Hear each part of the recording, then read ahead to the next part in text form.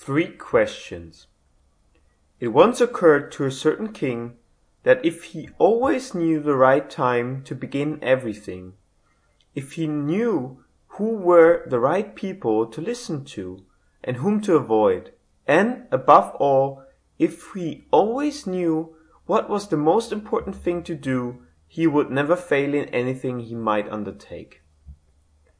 And this thought, having occurred to him, he had it proclaimed throughout his kingdom that he would give a great reward to anyone who would teach him what was the right time for every action, and who were the most necessary people, and how he might know what was the most important thing to do.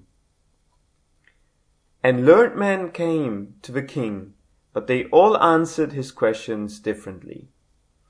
In reply to the first question, some said that to know the right time for every action, one must draw up in advance a table of days, months, and years, and must live strictly according to it. Only thus, said they, could everything be done at its proper time.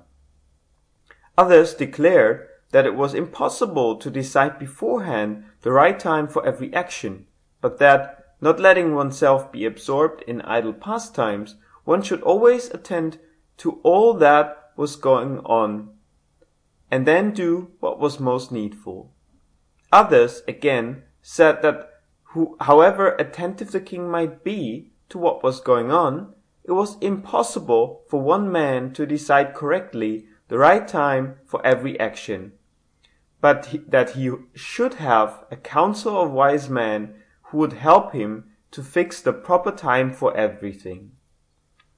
But then again, others said there were some things which could not wait to be laid before a council, but about which one had at once to decide whether to undertake them or not. But in order to decide that, one must know beforehand what was going to happen. It is only magicians who know that, and, therefore, in order to know the right time for every action, one must consult magicians.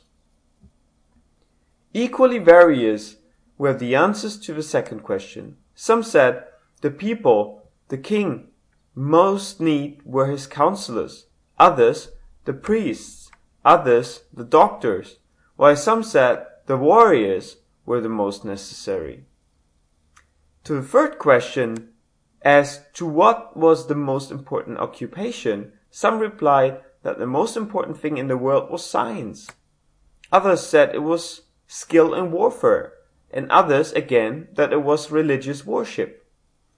All the answers being different, the king agreed with none of them, and gave the reward to none.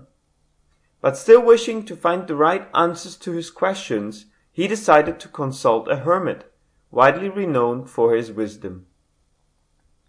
The hermit lived in a wood which he never quitted, and he received none but common folk. So the king put on simple clothes, and before reaching the hermit's cell, dismounted from his horse, and leaving his bodyguard behind, went on alone. When the king approached, the hermit was digging the ground in front of his hut. Seeing the king, he greeted him and went on digging. The hermit was frail and weak, and each time he stuck his spade into the ground and turned a little earth, he breathed heavily.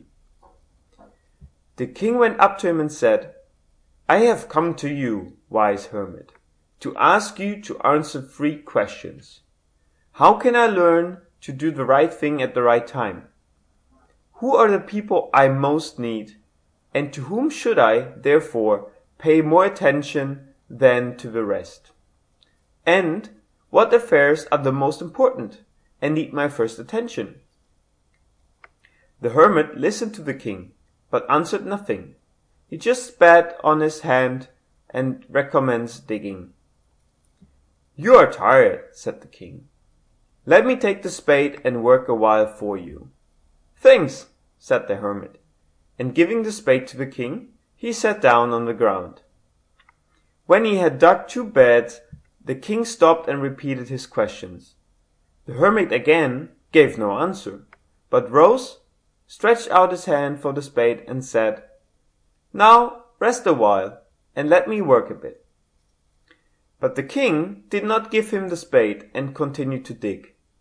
1 hour passed and another. The sun began to sink behind the trees, and the king at last stuck the spade into the ground and said, "I came to you, wise man, for an answer to my question. If you can give me none, tell me so, and I will return home." "Here comes someone running," said the hermit. "Let us see who it is." The king turned around and saw a bearded man come running out of the wood. The man held his hands pressed against his stomach, and blood was flowing from under them. When he reached the king, he fell fainting on the ground, moaning feebly. The king and the hermit unfastened the man's clothing. There was a large wound in his stomach. The king washed it as best he could and bandaged it with his handkerchief and with a towel the hermit had.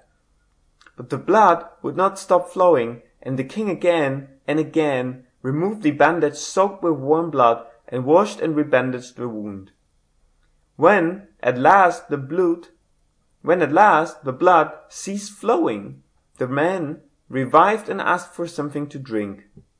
The king brought fresh water and gave it to him. Meanwhile, the sun had set and it had become cool. So the king, with the hermit's help, carried the wounded man into the hut and laid him on the bed. Lying on the bed, the man closed his eyes and was quiet. But the king was so tired with his walk and with the work he had done, that he crouched down on the threshold and also fell asleep, so soundly that he slept all through the short summer night. When he awoke in the morning, it was long before he could remember where he was, or who was the strange bearded man lying on the bed and gazing intently at him with shining eyes. "Forgive me," said the bearded man in a weak voice, when he saw that the king was awake and was looking at him. "I do not know you, and have nothing to forgive you for," said the king. "You don't know me, but I know you. I am that enemy of yours, who swore to revenge himself on you, because you executed his brother and seized his property. I knew you had gone alone to see the hermit, and I resolved to kill you on your way back. But the day passed and you did not return. So I came out from my ambush to find you, and I came upon your bodyguard, and they recognized me and wounded me.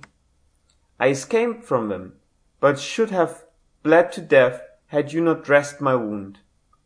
I wished to kill you, and you have saved my life. Now, if I live, and if you wish it, I will serve you as your most faithful slave, and will bid my sons to do the same. Forgive me." The king was very glad to have made peace with his enemy so easily, and to have gained him for a friend. And he not only forgave him, but said he would send his servants and his own physicians to attend him, and promised to restore his property. Having taken leave of the wounded man, the king went out into the porch and looked around for the hermit. Before going away, he wished once more to beg an answer to the questions he had put. The hermit was outside, on his knees, sowing seeds in the beds that he had been dug the day before. The king approached him and said, "For the last time, I pray you to answer my questions, wise man."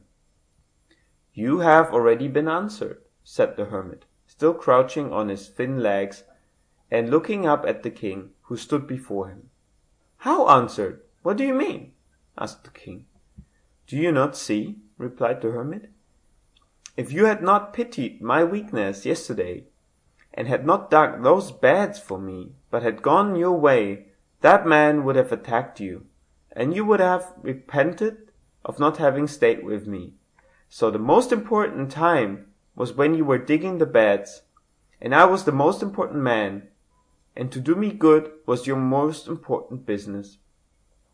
Afterwards, when that man ran to us, the most important time was when you were attending to him. For if you had not bound up his wounds, he would have died without having made peace with you. So, he was the most important man, and what you did for him was your most important business. Remember then, there's only one time that is important. Now. It is the most important time because it is the only time when we have any power. The most necessary man is he with whom you are, for no man knows whether he will ever have dealings with anyone else. And the most important affair is to do him good, because for that purpose alone was man sent into this life.